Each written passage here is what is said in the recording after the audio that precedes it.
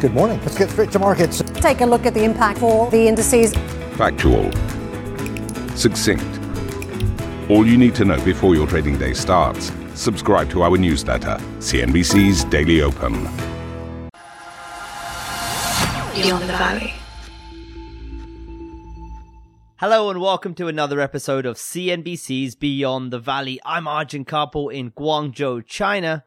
But today we're going to be speaking about El Salvador because it's become the first country to adopt Bitcoin as a legal currency. Now, this is a really big deal because for such a long time, Bitcoin proponents around the world have been urging countries to adopt Bitcoin, to embrace the digital currency. And now we have our first real world example of that, our first real world experiment to see how that plays out. Now, it was President Nayib Bukele, the president of El Salvador, who introduced the Bitcoin law into the legislative system. It passed the Congress's vote and is now been adopted as law. And that law is interesting because it gives some of the reasoning around why El Salvador wanted to adopt Bitcoin as a legal currency. And I just want to read some of that for you because in there it says 70% of the population does not have access to traditional financial services, and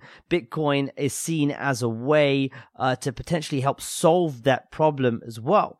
Now, another big part of the picture here is remittances. This is money Salvadorans outside of the country are sending back home to their families, for example. Now, remittances in 2020, the country received nearly $6 billion worth of remittances, accounting for nearly 25% of its GDP. And Bitcoin is touted as a way to make remittances, that money transfer process, faster and cheaper as well.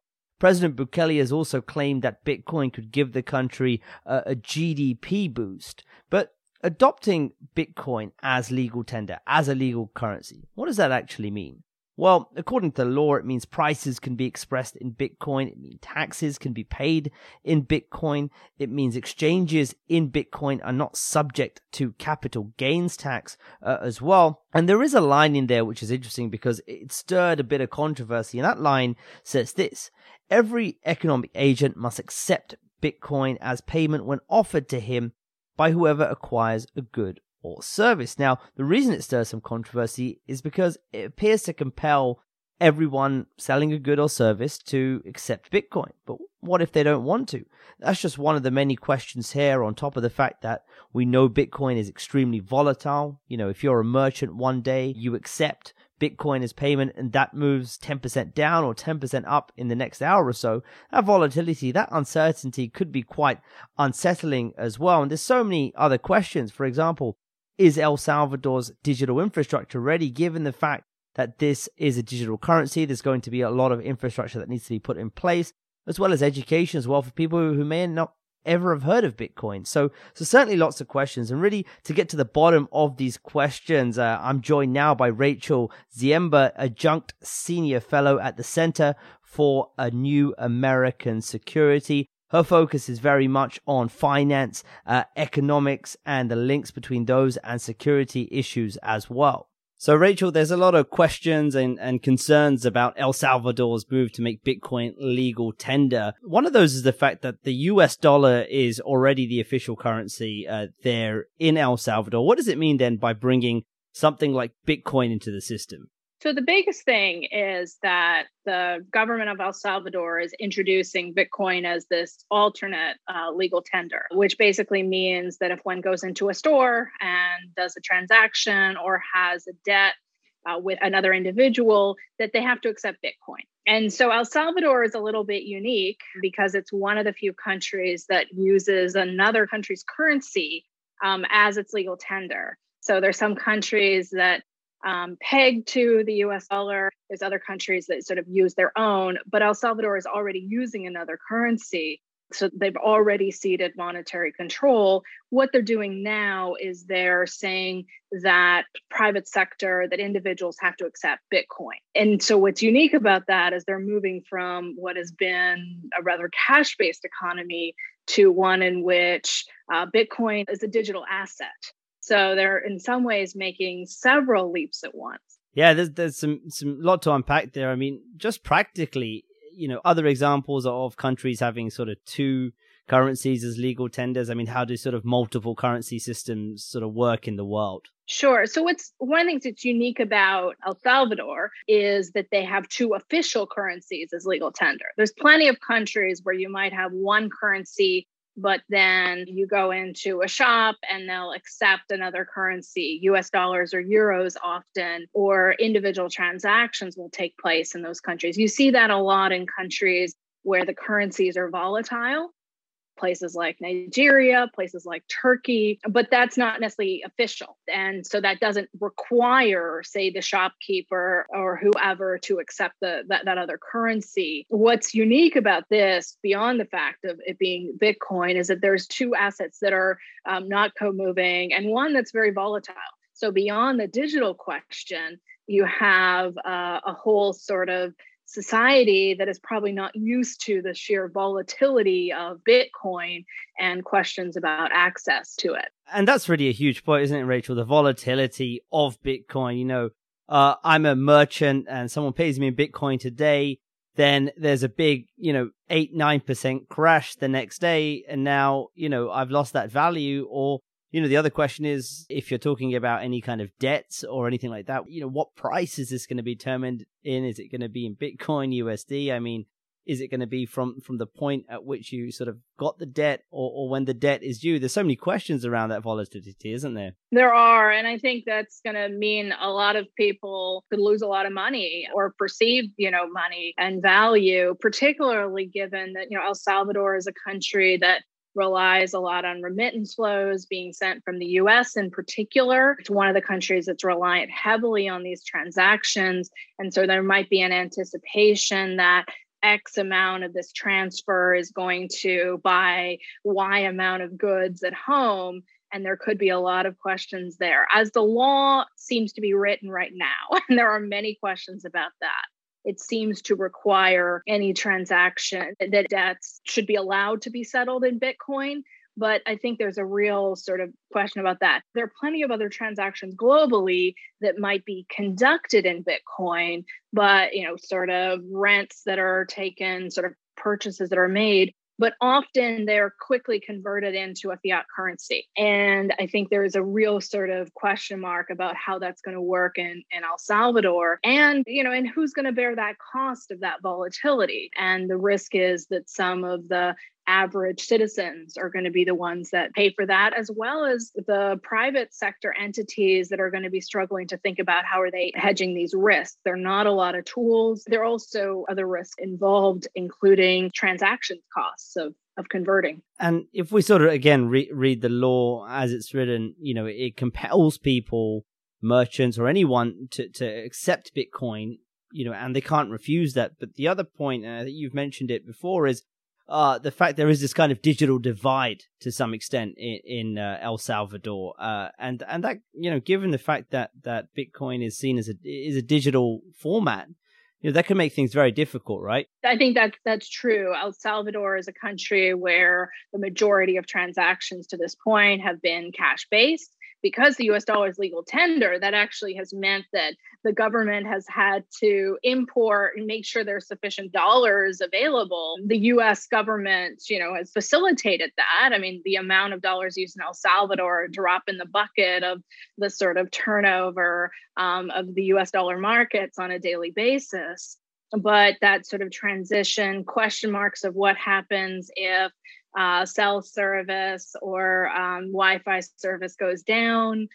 What about people losing access to perhaps their accounts? There's all sorts of things that we see in other countries that I think could be magnified if this was something that was going to be legal tender as opposed to just an alternate means to, say, get money out of the country. In El Salvador's case, I do think this is really a bit of a story of trying to rebrand the country, provide some buzz, but also try to perhaps reduce some of the reliance on the US. But I think it may sort of create a whole number of other problems while perhaps trying to alleviate one problem. What would you say are then some of those other problems? Sure. So I think this question of connectivity, this question mark of whether there's going to be local mining of Bitcoin and what the electricity bill would look like for that, question marks about whether this is going to backdate past transactions versus future transactions,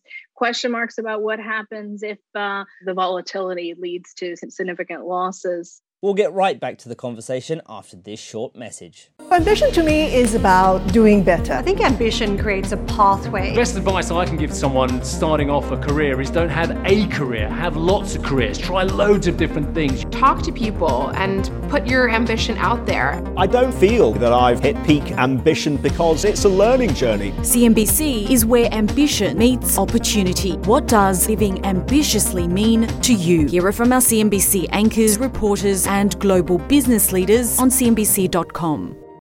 What would you say then are the main motivations behind El Salvador's decisions there? Because you mentioned an interesting one just now, and that was around reducing reliance on the US dollar. Why is that important? And what do you think some of the other considerations or motivations are here? Sure. So El Salvador adopted the US dollar more than, around 20 years ago. And they did that. They're not the only country that uses the US dollar as legal tender. Countries like Ecuador do it as well. Other countries peg to the US dollar, Hong Kong, the Gulf states, just to name a few.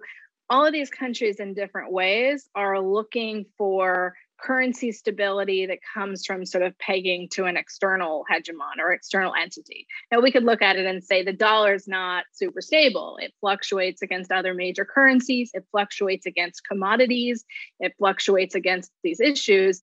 But a country like El Salvador, which had gone through cycles of boom and bust and inflationary cycles, they were basically tying their hands and saying, we can't manage our own monetary policy. And so we'll just sort of import the monetary policy from the Fed. And that can create its own problems because the Salvadorian economic cycle doesn't always line up with that of the US. So you could have monetary tightening at a time when the alternate was needed in El Salvador. But I digress. The main, kind of issue here, I think, is a challenge that because of the reliance on the US dollar, there's a need for strong correspondent banking relationships with the US. There's a need for intermittent importing of the physical currency, particularly since, dollar bills do wear out, right, over time. And as the US has more and more of a focus and concern about anti-corruption, we've seen the White House label corruption as a national security challenge. We have several members of the government of El Salvador, under investigation for money laundering issues. It strikes me that looking for alternate ways of transferring funds, of transferring wealth, of generating wealth that don't have as much of a U.S. exit would be attractive. The challenge is that the U.S. Treasury has a long arm, and we know that there's a lot of extraterritorial application of sanctions and other measures, not only when you're using the U.S. dollar. So I don't think that this move to Bitcoin necessarily removes these concerns. Rachel, I do want to ask, is there an economic argument here? Because I want to read you something that President Bukele said, and he said, Bitcoin has a market cap of $680 billion. If 1% of it is invested in El Salvador, that would increase our GDP by 25%. Obviously, that's not entirely correct, but will this have effect on growth at all? Or can it have an effect on growth at all in El Salvador? So I think it can have an impact. The question mark goes back to, does adopting Bitcoin as a legal tender lead to new innovation in Bitcoin and blockchain technology? Does the government do other policies perhaps to encourage Bitcoin farming or that innovation? I mean, we've seen other countries in places like Bermuda and elsewhere sort of invest a lot in kind of, digital sandbox without adopting another currency. They've, been able to sort of develop this industry. I think the key is it's not just about the adoption, it's about all the other infrastructure. Just having a certain amount of Bitcoin present in the country doesn't necessarily increase GDP. GDP is about what's produced in the country. So the assets matter. The question is, are the assets being deployed to build new real estate projects? Are people investing in new businesses? And so I would say that domestic economic policy, any sort of government investment projects, those probably matter more than just the use of Bitcoin. I mean, anything that makes it easier for foreign and local investors to set up businesses, to sort of create value, that's going to be what the game changer is, more so than just what's the legal tender. Great. And Rachel, do you think there are other countries at this point looking at this, considering, can you see any countries around the world that might find Bitcoin an attractive option also to make it legal tender? Sure. So there are, I've heard of some other countries that are considering it. Particularly some of El Salvador's neighbors. In fact, there do seem to be a little bit of copycat sort of activity. I think in general, what I think we'll see more of is countries using and adopting blockchain technology and perhaps developing also their own digital assets. We've had a big increase, and I'm sure you've talked about it a lot on the podcast. We've had a big increase in central bank digital currencies, interest, obviously pilot projects. I think that lowers transactions costs. It also probably increases the ability of governments to monitor activities. For some countries, that might be a design feature, not a flaw. But I could see more countries wanting to make it easier for their population to engage in financial transactions and lower those costs, reduce some of those transactions costs. And while the government and the central bank still maintains a degree of control over capital inflows. So I definitely see that happening more with large countries, but even some of the smaller ones, moderate-sized emerging markets, I see them sort of preferring that sort of control over what's transiting through their financial borders. Great, Rachel. Yeah, we certainly have spoken a lot about central bank digital currency. It's an interesting topic. I think that's going to have to be another episode, though, at this point. Thanks so much for talking to me today about El Salvador Bitcoin. It's been fantastic having you on. Thanks. Pleasure to chat.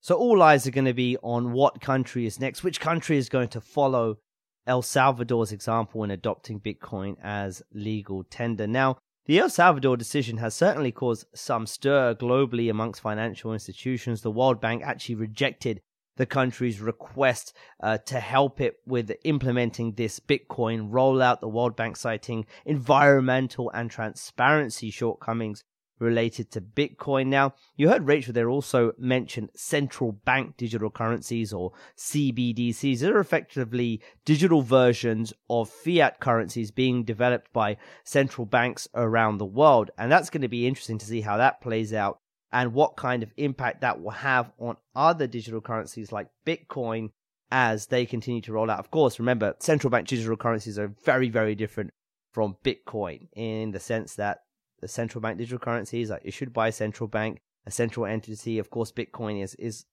known as a decentralized currency. But we've got a whole episode on central bank digital currencies if you want to know more on Beyond the Valley. So certainly take a listen as well. But there are certainly lots of questions going forward as we watch this El Salvador experiment play out. It's going to be a fascinating one. I'd love to hear your thoughts.